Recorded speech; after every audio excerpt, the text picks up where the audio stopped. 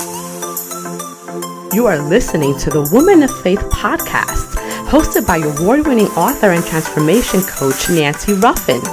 Whether you're established in your faith journey or just getting started, the Woman of Faith podcast is passionate about sharing stories of faith that will inspire you to boldly live the life you were created for. If you're ready to elevate your faith and step into who God created you to be, then you're in the right place. So let's get started. Welcome back to another episode of the Woman of Faith podcast. This is the podcast for the woman who wants to grow in her faith and build a deeper connection with God.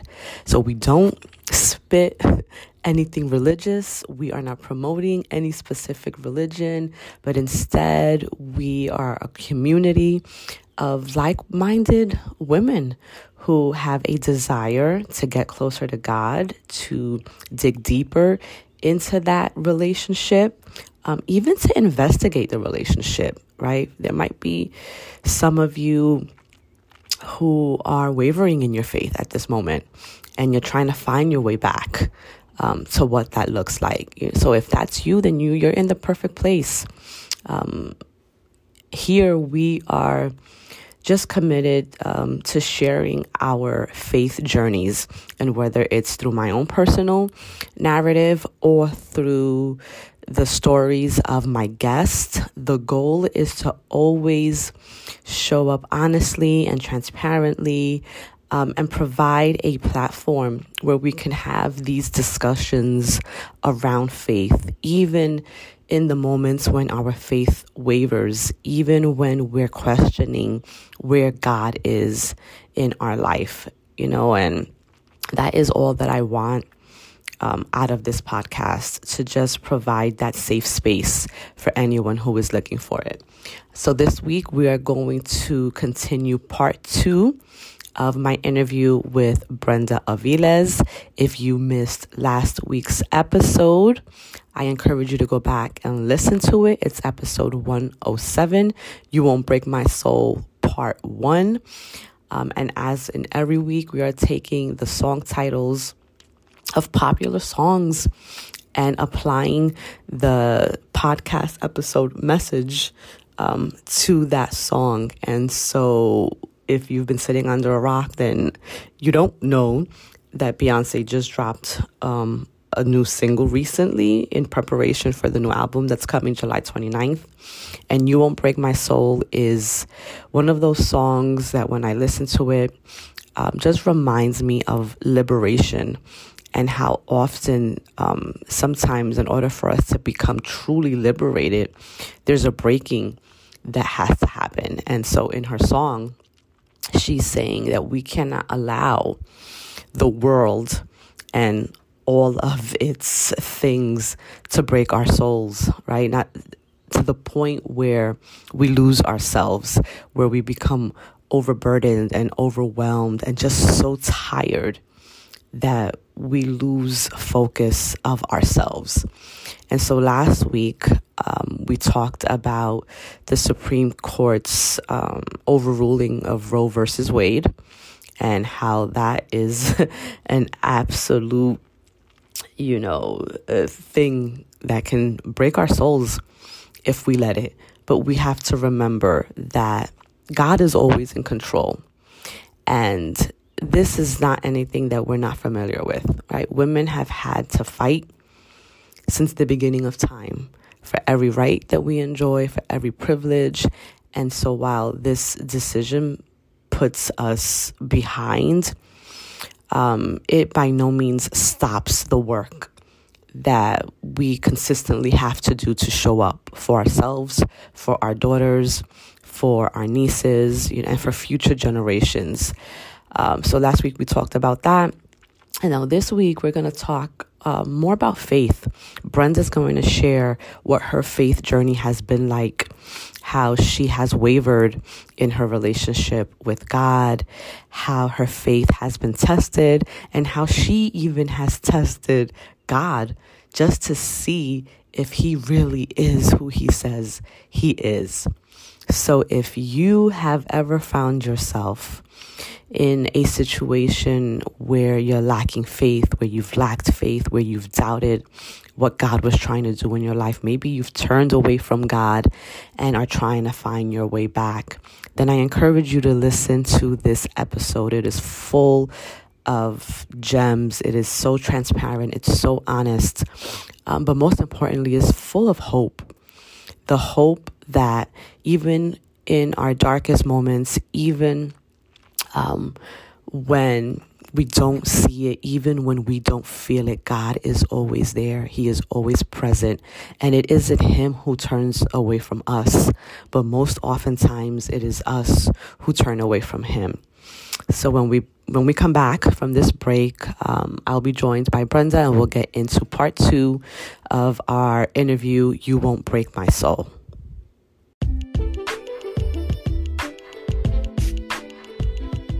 You are tuned in to the Women of Faith podcast. Make sure to subscribe and leave a review. Thanks for listening.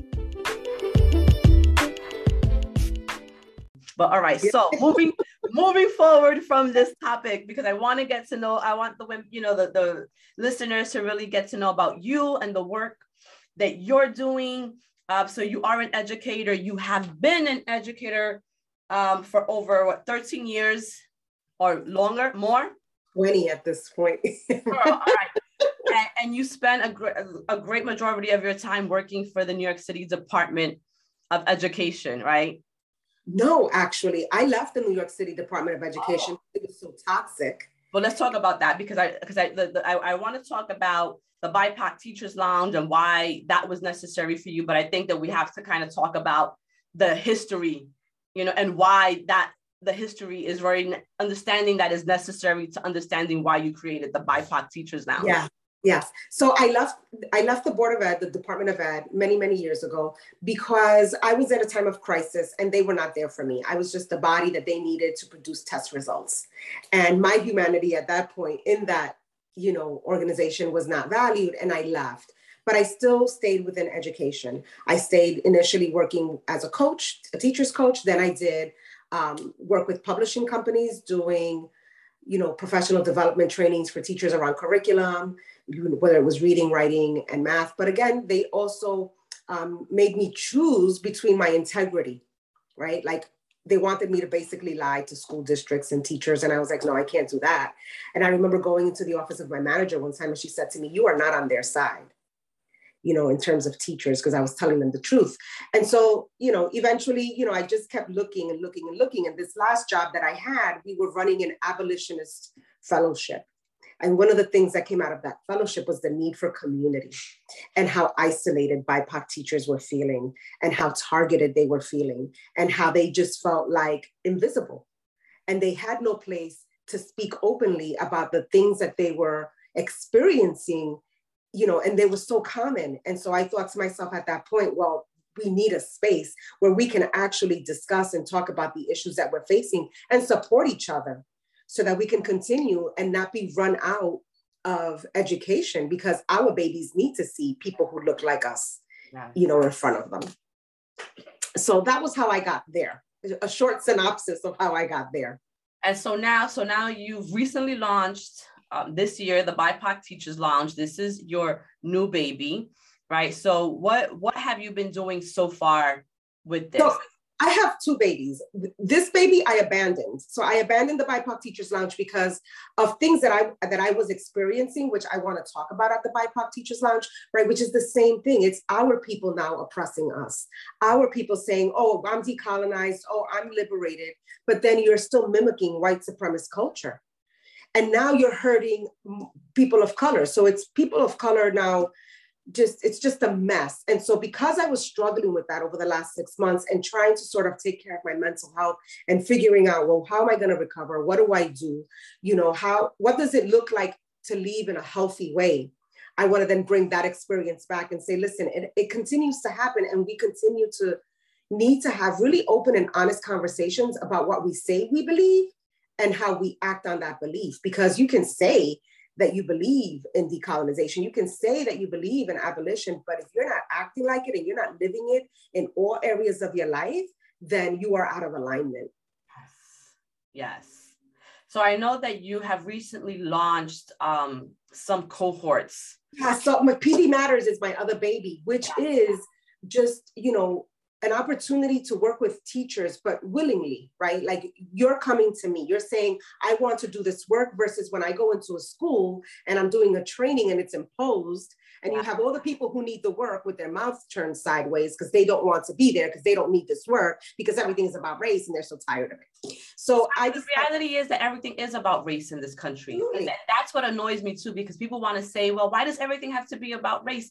Because white people have made everything about race in this country. And I'm just going to say it like it is what it is. It's the truth. But then our people have also made a decision, right? Either I assimilate and aspire to mimic that for the sake of acceptance, or I rebel and pay the price by not getting hired, by being targeted at schools, right? There's always some sort of retaliation. Because why though? Again, it's back to the people that are in the position of power who are usually white. But what I experienced at my last corporation, this last job that I had, was they weren't. And that was so painful that you as a person of color would deny my lived experience or would harm me instead of build me up. And so I wanted to invite teachers to do the work, right? Like, let's get a cohort together. Let's have this conversation and let's talk about what you believe and why. And is it serving you or not? So part of it is an invitation to those teachers who actually want to decolonize their thinking, right? Teachers who maybe were ascribing to assimilation and saying, wait a minute, this doesn't make any sense. Or teachers who need language. Like, I know there's something wrong here, but I don't know what it's called. Right. So let's talk about giving you access to language to empower you so that you can call it out when it's happening so that we can interrupt it.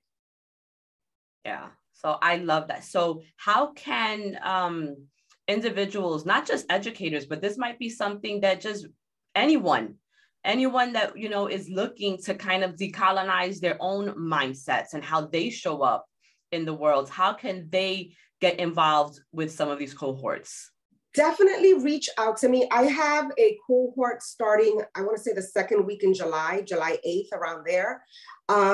Again, for people who are interested in doing the individual work, this isn't a school-based thing. This is I individually want to talk about decolonize, or I want to talk about, white supremacist culture and how I have adopted it and now need to sort of divest from that.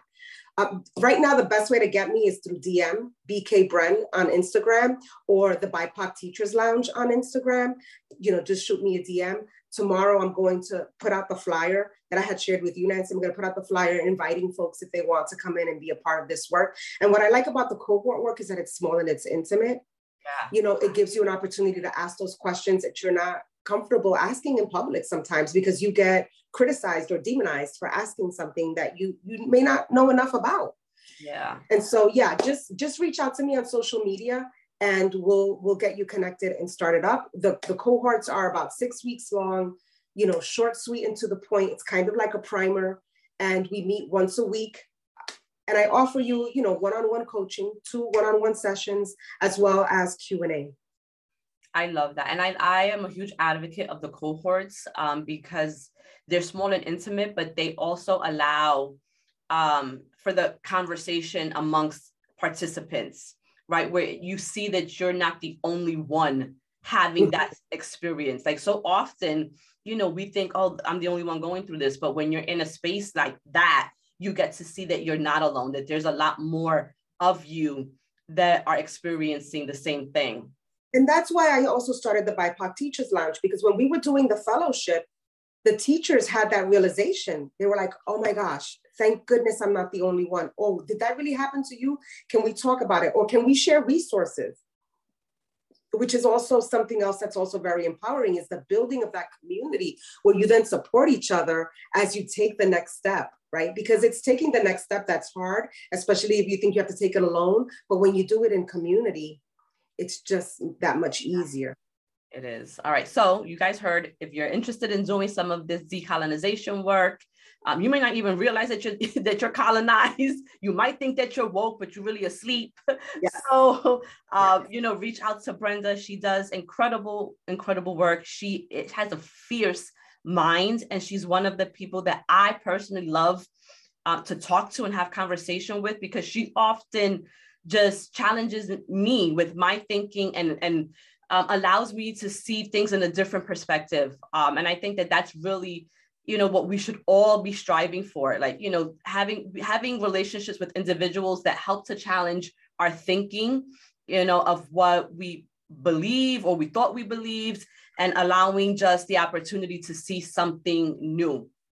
So moving forward, I want to talk to you now about being a woman of faith, right? That's the Women of Faith podcast.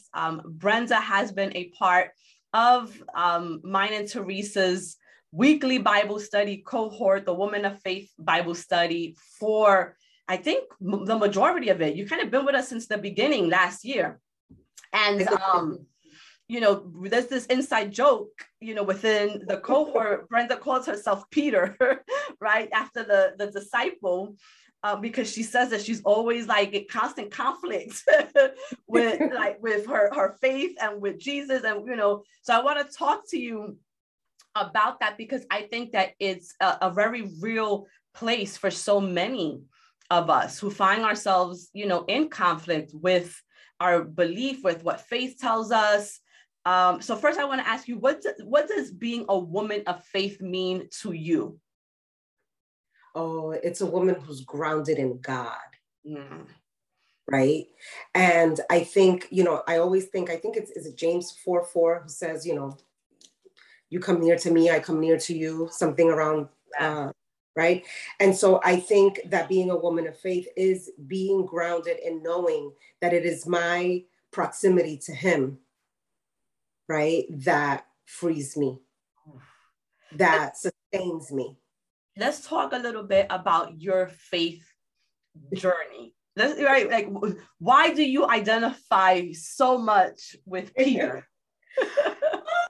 Okay, this is going to be really hard, but as you know, I say the hard things. I say the unpopular things. I love that. Yes. So, Peter is interesting because Jesus said to him, right, you're going to deny me 3 times. And he was like, nah, never. Like, nah, I got you. Like, you my dude, right?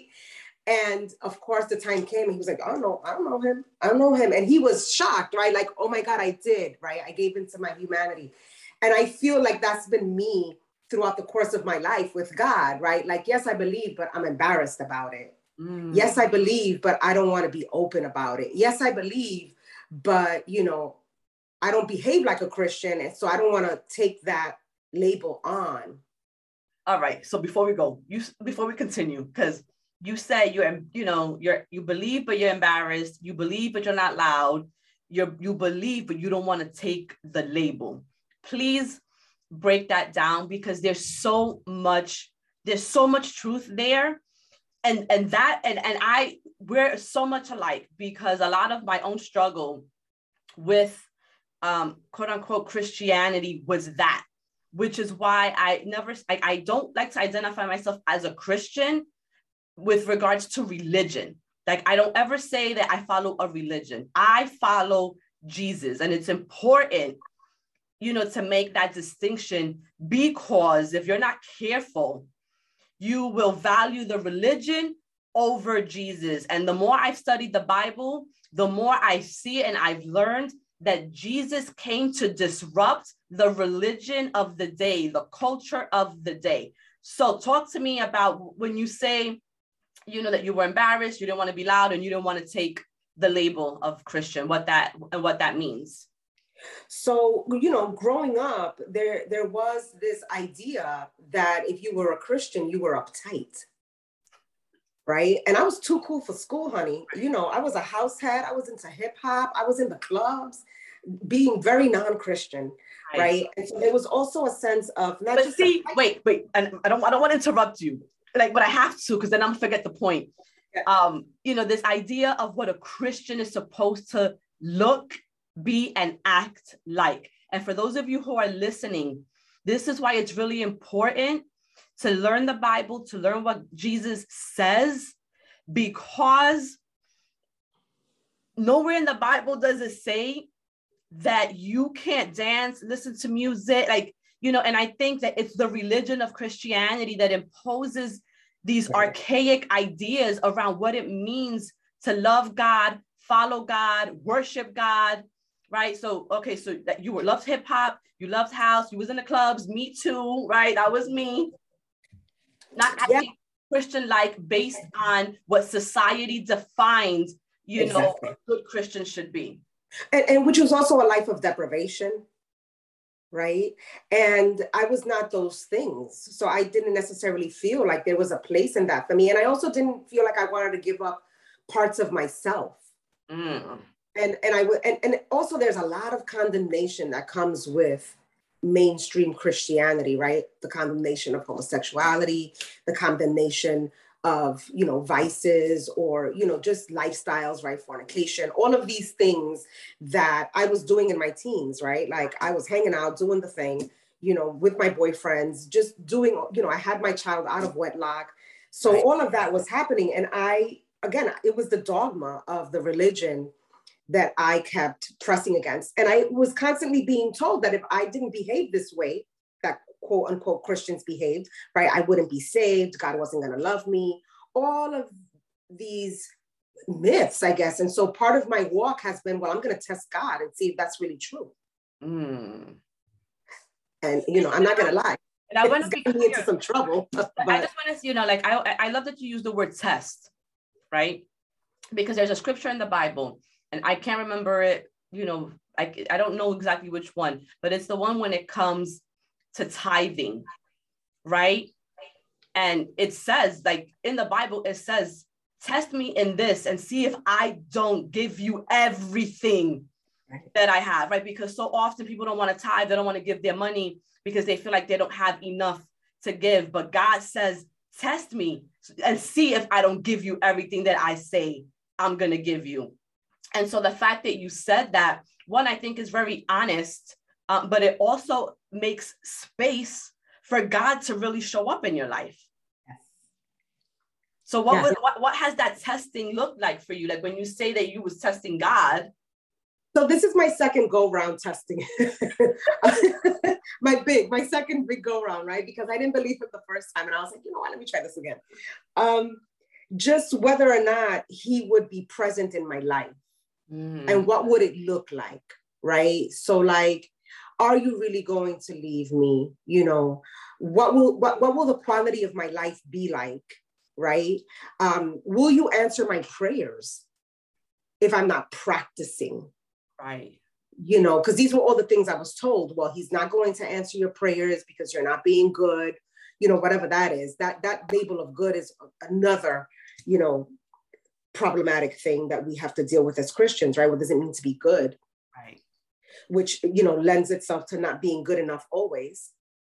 And so for this time around, it was like, I'm going to walk away from, basically it was, you know, my Bible study. I'm going to walk away from that. I'm going to walk away from checking in with you first, right? I'm going to walk away from putting you first in my life and see whether or not you're going to abandon me. Right. You know, and what it resulted in was a fractured relationship. Oof. And I thought the fracture was on his part, and I came to realize the fracture was on my part. What an incredible revelation. Yes. Right. And it kind of goes back to what you said in the very beginning of the podcast, you know, or maybe the beginning of the segment, but you was like, you know, we have to draw near to God. And it's like the proximity. We have to be close to God so that then we can feel his closeness to us. Yeah, because here's the thing that I learned. He doesn't actually go anywhere. Right? Yes. Right. He's always there. Right. It's us that deviate. Yes. Yeah, it's James 4:8. I had to look it up. Draw close to God and he will draw close to you. Yeah. And so that was what I learned in particular, was that it was my withdrawal that created the fracture, not his, because he stayed showing up and he stayed answering prayers.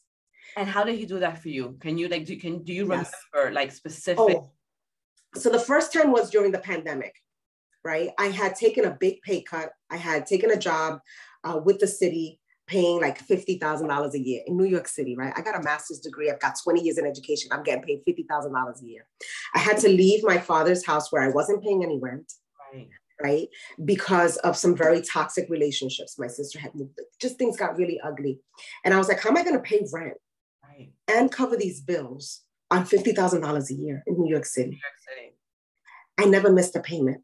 Wow. Right. And then my second concern became, how am I going to eat? You know, like I can't go out, like all these things. And that the how am I going to eat was one in particular, because I remember that I was craving apples. And I remember saying, God, what I would do for some apples right now. And, you know, how am I going to get food this week? And I didn't want to bother anybody. And a neighbor knocked on my door and he had a box of food for me. Oh my God. He had a box of food for me. He was like, listen, I went to the pantry and they were giving out food and I remembered you. Girl, I'm getting chills right now. Yeah. And in the box, there was a bag of apples. Okay. Wow. And I remember thinking, I'm getting emotional. Yeah. What I'm thinking about, like, what keeps coming in my head is like, God will provide. Always. God will provide. Like he knew. God knows. God knows what you want, what you're praying for in your heart, even when you don't say it out loud. So, and that's just secondary, right? Because the first one was the apartment that I got. I had wanted to return to a complex that I used to live in. And I didn't think that was going to be possible. And I had been trying to get back to this complex for 2 years. And sure enough, in the middle of this pandemic, the opportunity opened up. So that was the first time he said, Brenda, I got you, right? And then I said, you know, how am I going to cover these expenses? I don't make enough money to cover these expenses. Like, I just do not. I do not. The numbers say what it is. Yo, I was never short. Look at that. I was never short. And then when I was worried about food and I had a particular craving for apples, you know, there was this box with a bag of apples in it. And I just thought to myself, my God, you're so real. And you've not abandoned me. I have abandoned you. Wow. So how did you find your way back to your Bible study, right? And, you know, and investing now in your relationship with God, yes, making it a priority again. So I want to say, you know, it's so funny you say God provides. That was my grandmother's staple statement. And it became a joke around the house because it just never failed. God always provided, right? And I have been a Bible student since I was the age of 5. My grandmother gave me my first Bible studies. And so I've had a foundation, and that foundation actually saved my life during my teen years because I had a presence of God. Like I could have done worse, but because I had a presence of God, I made different decisions, right? And I carried that with me. And when I had the realization during the pandemic, and I was like, wait a minute, you are the one who has to do the work. I didn't know how I was going to do that work. And I was also ashamed. I want to be really clear about that, right? I felt some shame about the fact that I had behaved so badly towards God. But that's that Catholic guilt that I think we all live with and that we're taught when we learn about God, right? We're taught that if you do this or this or this, and you follow the rules, you'll be good. But if you do this or this or this, then you're bad, right? And I want to say that it's not even just Catholicism. I didn't grow up, one of my grandmothers was Catholic. The other one was former Pentecostal, and then she became a Jehovah's Witness. And then I have a godmother who's been a very strong influence in my life, and she's evangelical, like hardcore Pentecostal. So I had a mix of all of these religions in my life. So that condemnation came from everybody. That guilt came from everybody. It was like, you got some, you got some, and you got some. And I was like, oh my God, I've been terrible. And I had met Teresa during a retreat that we had gone on a few years ago. And I saw you, I had been following you, and I saw you posting this little God thing. And I was like, yeah, that's not for me. Like, I'm still too cool for school. I am not publicly going to be talking about God. And because, you know, people look at me like, oh, you believe in God? Because I'm so, like, sometimes I can be really direct, really honest. I curse a lot, you know, like a truck driver. You know, I love hip hop. You know, I used to smoke weed when I was a kid. Like, I did all the things, you know. And so I was like, you know, people gonna look at me sideways talking about, oh, look at you believing in God. But I actually I used to have a very strong relationship with him. I used to commune with him. Like I used to say, like, don't you commune with God to people? But it was like a secret life. That's why I be Peter, because it was like my little secret, right? We do this in secret when we're together. We don't do this in public, okay? Right. And I saw y'all doing your little first thing, and I was like, yeah, that's nice. Good for them. I'm not doing that. And also, I also felt like, you know, I'm hella Bible trained. You know, like you didn't need it. Right. I was like, I know what I have to do. Right. Like, I know how to be in relationship with God, right? I knew all of those things. But then Teresa sent me an actual invitation. She was like, hey, in my DMs, hey, that. So we're doing this thing. And I was like, yeah, that's nice. I'm so proud of you. Good for you. Congratulations. Yeah. And then I was like, yeah, that's not for me. Like, I've been there, done that. Don't want to do that again. And I'm struggling, but I was struggling with God still. Like, even though he showed up, because that's the thing, that's why I feel like Peter, because even though he shows up consistently, I still have the audacity to say, yeah, maybe not, you know? And so because she had insisted and because I didn't want to hurt her feelings, I was like, all right, I'll go just for you, you know, I'll go because you're like my friend, right? And I have to tell you that there was a significant transformation for me. I started going in the second cohort, and I remember thinking, oh, this is cute. You know, I was like, this is cute. This is nice. You know, they all have their little say. All right.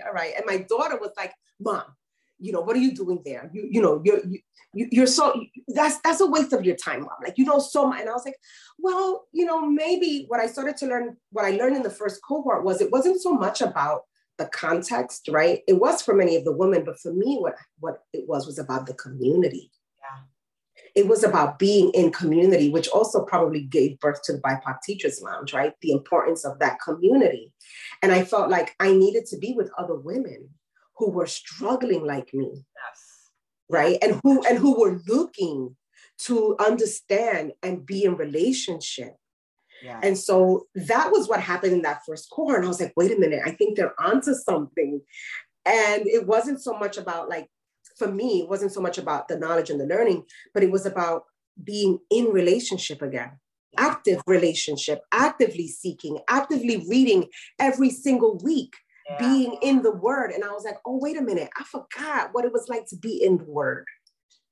And you bring so much to our Bible study. Like, you know, I've said it. I love when you speak up, when you share your perspective, because you do have the foundation. You have a strong understanding of the Bible, you know, and I didn't have the foundation, you know, like I grew up Catholic and I always had a relationship with God, but just like you, I'm a Brooklyn girl. I was for the streets. All I wanted to be was in the streets, you know, clubbing, doing all the things that we technically not supposed to do. But I always had a strong belief in God, you know, and then as I got older, there was like a nudging, right? Like there's something that was happening with me where I felt like, well, I have quote unquote all the things.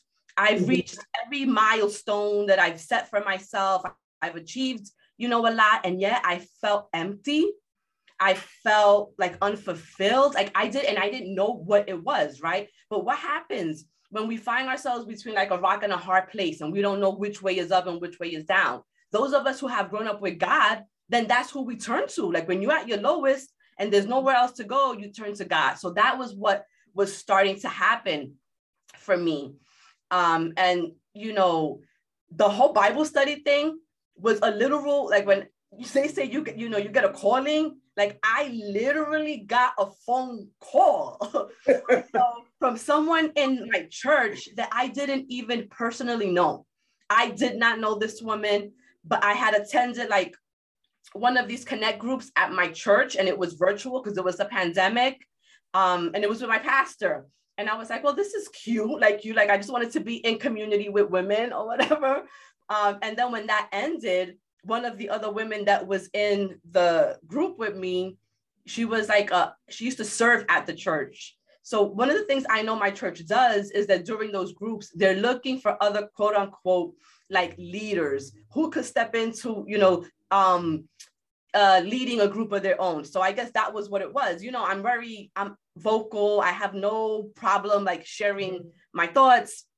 And so I was the same way in the group. So she calls me, and I remember it was like a Saturday or a Sunday because we had just finished doing grocery shopping, and I'm in my kitchen, like unpacking the groceries, and my cell phone rings, and it's like a strange number that I don't ever answer because I don't answer numbers that are not like, if I don't know the number, you go in a voicemail.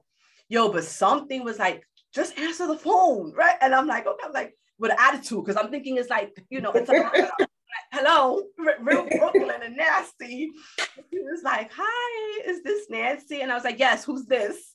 And she's like, oh, this is Aisha from Trinity Church. And then I was like, oh, hi, Aisha.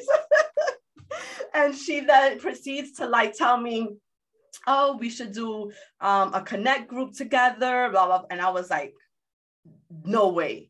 Because what happens, right, is that imposter syndrome kicks in. I was like, there's no way I could lead any type of Bible study group. Like, I don't even know the Bible. Like during the pandemic, I had started studying it for myself because I wanted to, my personal relationship with God.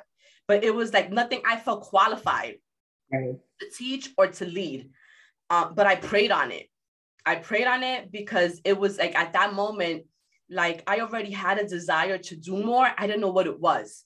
So I felt like it was God nudging me, but then also providing me with a partner who was very well versed in it that I could lean on in that season. And I love Aisha. I will forever be grateful to her for making the phone call because it really like just jump started something new for me. So we did cohort 1 and then it ended and like she didn't want to do it anymore because it's a lot. It takes a lot of work.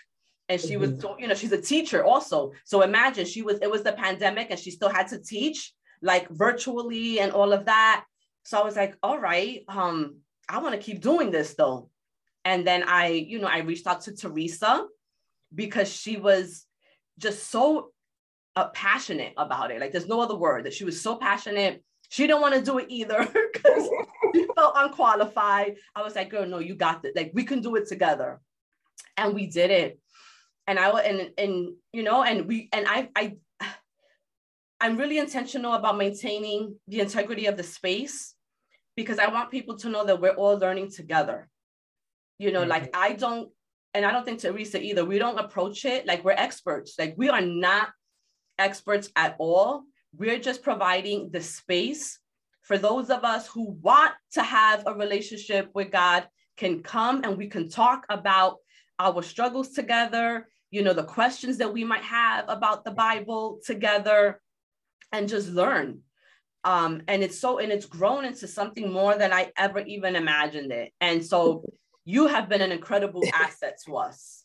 Thank you. But that's the beauty of it, right? It's that everybody is learning together. And so there's no pressure and there's room for you to not know. And there's room for you to question. And there's also room for you to grapple with, do I agree with what this person is saying? Do I agree with what that person is saying? Like, what does this mean for me? And so it gives you an opportunity to really interrogate what you're believing, what you're thinking. And also, like you said, like, I don't know if you remember, but that second cohort, like gems and bombs were being dropped as we were unfolding scripture. And I was just like, oh my God, I'd never thought about it like that. And it just opens up your perspective and it gives you permission to engage with God in a different way, in a really more meaningful way, because you're actually showing up authentically and saying, listen, I don't know, but I want to understand. I want to really get closer to you by understanding what it is that you're trying to say to me. And so I want to say a few things that I learned and that I realized while I was in the second and the third cohorts, right? Which is when I was a kid, I used to be real judgmental of like old people who went to church. I used to say, después que hizo, after they did all their dirt, now they want to be all godly and whatnot. I'm one of those people now, right? So it's like, okay, wait a minute. I get what they learned. And so what I'm learning is that every time I tried to test God, I was also trying to do it without him, right? I was saying, I could do this by myself. I'm self-reliant. And in many ways, there's an arrogance in that because what you're saying is, I know more than you. And yet you're my creator, right? The silliness of that. And so we have two choices. We can either do it easy with God or hard on our own. And I kept choosing hard on my own without any real need. Because I mean, he brought apples to my door. Like I didn't have to go look for them. I just had a thought and a need. And he said, here you go, right? You are my child, no matter what. I see that you're going through things. The other thing is, you spoke about that hunger for spiritual food, right? You had all of the material things, but you were hungry spiritually.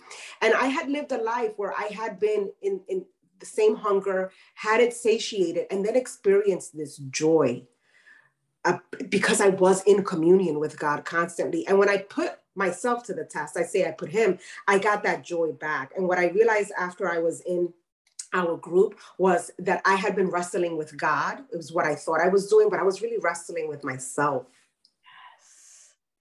And I said, I'm going to do it scared. I kept telling the group, you know, I'm doing these things scared. I'm doing these things scared. And so when the invitation came around, when you said, is anybody interested? And even though you had your 2 people, I was like, you know, I did want to volunteer because I did want to give back, right? Because that fractured relationship was now on the mend. And it was because I was in this community. And when I couldn't sustain myself in the last cohort, because I was going through some things, the time we'd spent together and the fact that I was getting emails where people were praying for each other, that sustained me.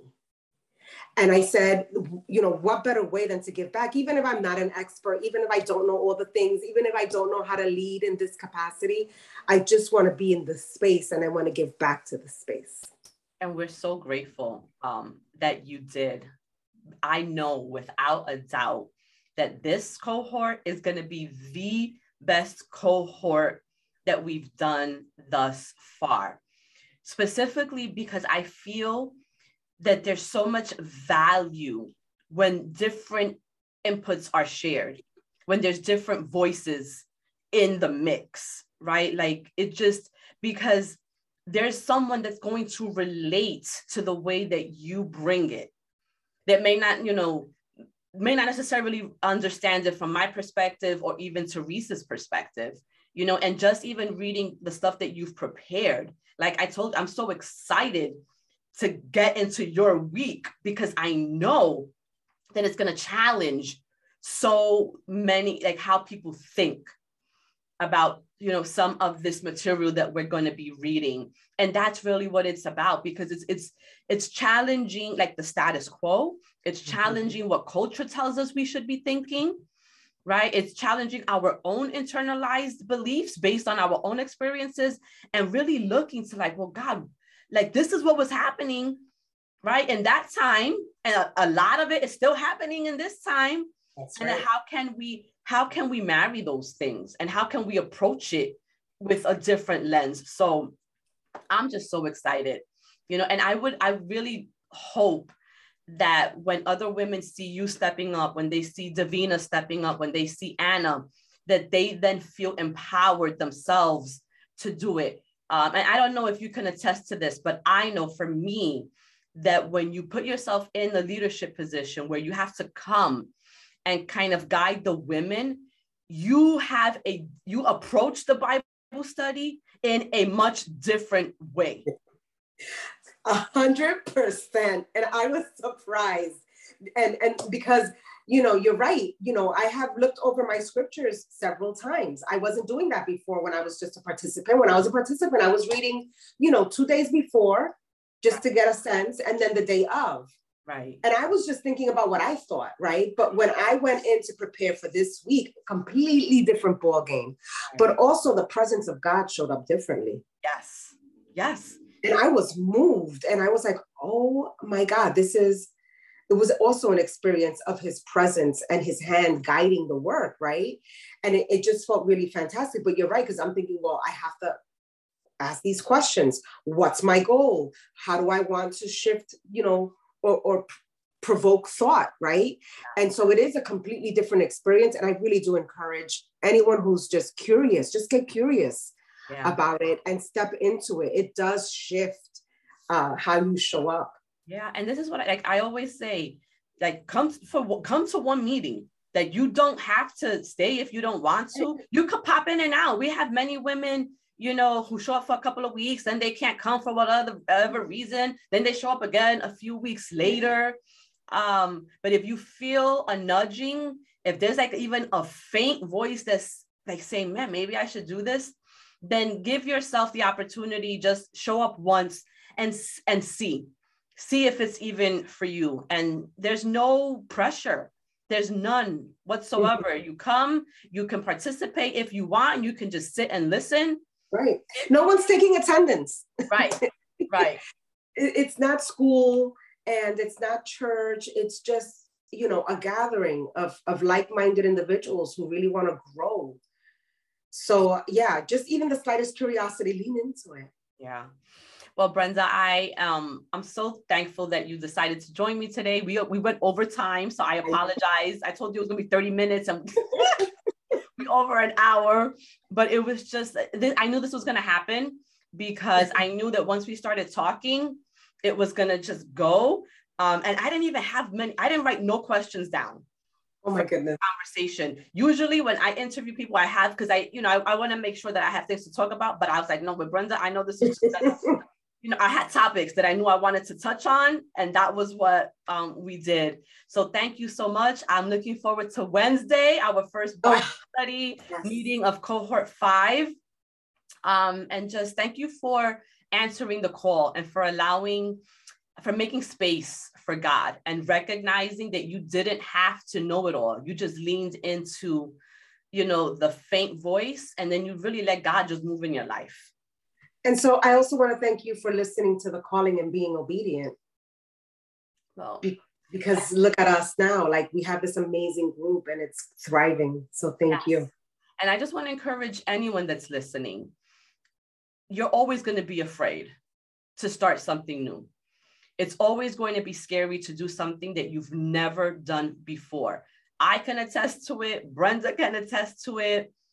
But I think that we have to take ourselves out of it, right? We have to let go of our ego, because so much of what keeps us not doing things is our ego, because the ego doesn't want to fail. The ego doesn't want to appear like it doesn't know. Like the ego's job is to protect us and like our feelings at all costs, right? Mm-hmm. And so I think that if you're attempting to do something new, pray to God that you release the ego behind it, and then just do it afraid, because your delay in whatever God is calling you to do is delaying someone else's journey. Whoever you are being assigned to help through your calling, the more you delay in that, the more you're delaying that person in their journey and in their process. And that's true for me. It's true for Brenda with the work that she's doing with the BIPOC Teachers Lounge. We have to be just faithful that God is going to carry us through to the next step. So you take the first step and then trust that once you move, God is going to move. So until next time, thank you so much. Trust where God is leading you, and remember that you have been created for more. Thank you for tuning in to another episode of the Woman of Faith podcast. If this episode blessed you, consider supporting us by leaving us a rating, giving us a review, writing a comment, and sharing with your network. And if you feel really moved, you can consider making a financial donation to the link in our episode notes. Until next time, I pray that you are blessed, that you step boldly into what God is calling you to do, and that you never forget that you were created for more.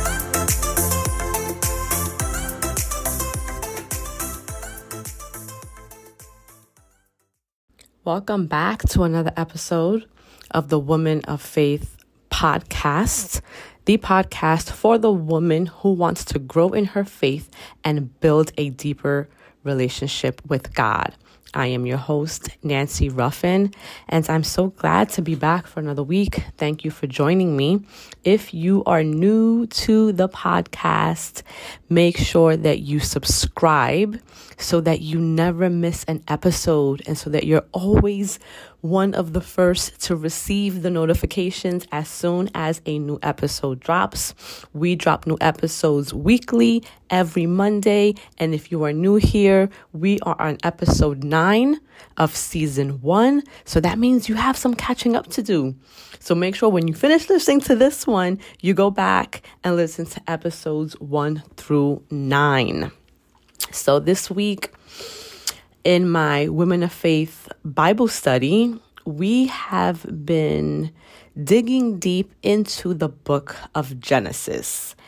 And this is one of my favorite books of the Bible. It wasn't always, because it's a hard book to follow, especially because it really details, the beginning of creation and what happens, throughout that process. And I know that when I first read the book of Genesis last year, I thought I had a pretty good understanding of it. But as I reread it this year in my Bible study with a group of 25 other women, there have been some incredible new revelations that I've discovered. Even from the first, 5 chapters, like we're 5 chapters in, and it's just incredible on how much I missed even in chapter 1. Like when we're looking at Genesis 1, right? And it's the beginning of creation, and it kind of outlines everything that God did, on days 1 through 6, and how intentional and methodical he was. Like he really thought every single thing out. And not only did he think, like he was just intentional on how he created things, the order in which he created things. Because let me just turn to my Bible real quick. And excuse if you hear the ruffling of pages in the background, but this is me turning to the Bible. But if we look at Genesis 1, even the very first few verses, in the beginning, God created the heavens and the earth. Now the earth was formless and empty. Darkness was over the surface of the deep, and the Spirit of God was hovering over the waters. And God said, "Let there be light," and there was light. So the fact that the very first thing that he created was light, because he understood that there had to be a separation or an illumination from the darkness. Because before he created the earth, it was formless, it was empty, and it was dark. Like that is what these first 3 verses tell us. And then it continues to go on, like, again, very methodical, very intentional about how he created things, the order that he created them in, and with the creation of light and being able to separate the light from the dark, he then created night and day, right? And he called the light day, and he called the darkness night. And so he continues to do this all through, the first few chapters of Genesis. And then we get to his last and best creation, right? Which is man. And we know that he created man from the ground, right? From dust. And not only did he do that, but as he created man and everything in it, like after every creation, he was very explicit in saying that it was good, right? Even when we look at, again, verse 3, and God said, "Let there be light," and there was light. God saw that the light was good. He goes on to create man. Verse 27 tells us, "So God created man in his own image. In the image of God, he created him." And so if we know that we are created in the image of God, that in and of itself really speaks volumes of to how God views us, right? And yet we walk around with this idea of not enough, we're not sufficient, that we are lacking, that somehow we're deficient in something, that we're missing something.